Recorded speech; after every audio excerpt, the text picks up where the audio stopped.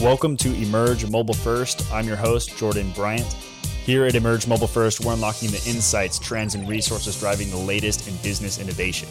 If you are new to the podcast, Rapid Fire Friday is more of a quick hit list of some of the key resources our guests use in their day-to-day. And to get the full list of all the resources we've compiled from all the interviews to date, head over to www.emergemobilefirst.com and select the Get Free Resources button, and we'll send you access to the constantly updated list of resources from all of our guests.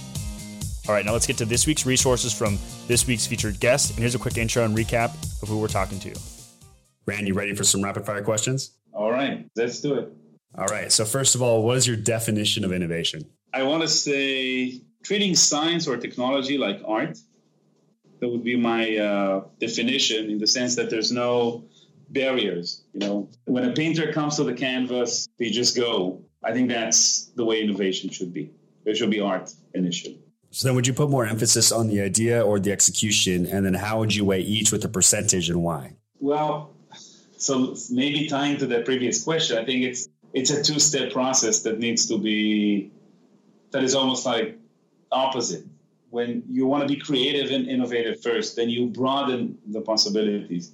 Just allow yourself to think about whatever comes in mind. And then when time comes to execute, it's the opposite thing. Just focus. And with laser focus, just do one thing and do it well. So I think it's the two things complement themselves, and you have to jump consciously between these two realms to accomplish that.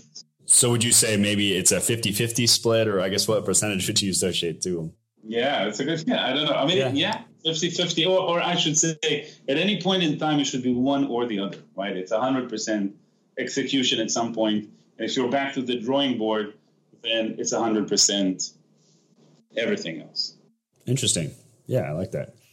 Yeah. So what has been your biggest learning lesson on your journey so far? My biggest lesson has been, and it's been sometimes a painful one, it's which, these are the best lessons.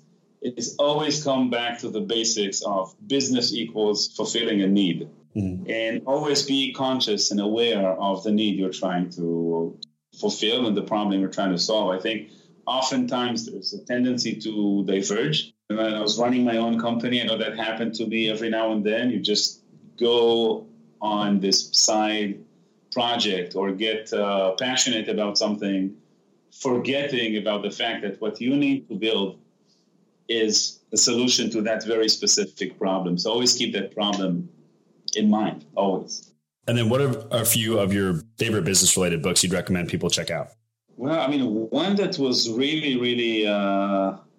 changed the way I think, and this was a long time ago, was Crossing the Chasm. It's the Jeffrey Moore book.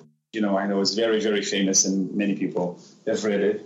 I think it's just this journey from having an idea to eventually having people use a thing that you've built. It's probably the most useful book ever. I had the opportunity to work with Stephen Covey when he was still alive, and it was a great honor. And obviously the 7 Habits was also something that, was not just an interesting book to read, but really a big eye-opener. So I would say these two probably are the most important ones. Awesome. And I'll make sure to link to those in the show notes too for everyone to check out. And I'm sure that everyone's heard of both of those books, and the 7 Habits of Highly Effective People has been a big one for me as well. So what are a few of your favorite digital resources? Obviously Happify, and I'm saying that not as someone on the company's team, but really a tool that I use on a daily basis. I also there's an app called Prisma that I use a lot. It's this AI-based image filter that you can use to make your photos look like the art of some very famous painters. So kind of repaint the pictures in their style, which I really, really love. Yeah, that's the main, I looked at my phone and thought about this. It's mostly utilities. I think these two are the ones that I not just need to use, but enjoy using. Awesome. Yeah, and I definitely recommend everyone checking out these. I'm a huge proponent of self-help And so these are the type of apps that I love and highly recommend. So Ran, thanks for joining us today. You know, it was an absolute pleasure having you on and sharing some of your story and getting to where you are and letting us know a little bit about Happify and some of the cool things it sounds like are coming down the pipeline. So we really appreciate you taking the time to hang out with us. It was my pleasure. It was fun to talk. Thank you. Absolutely.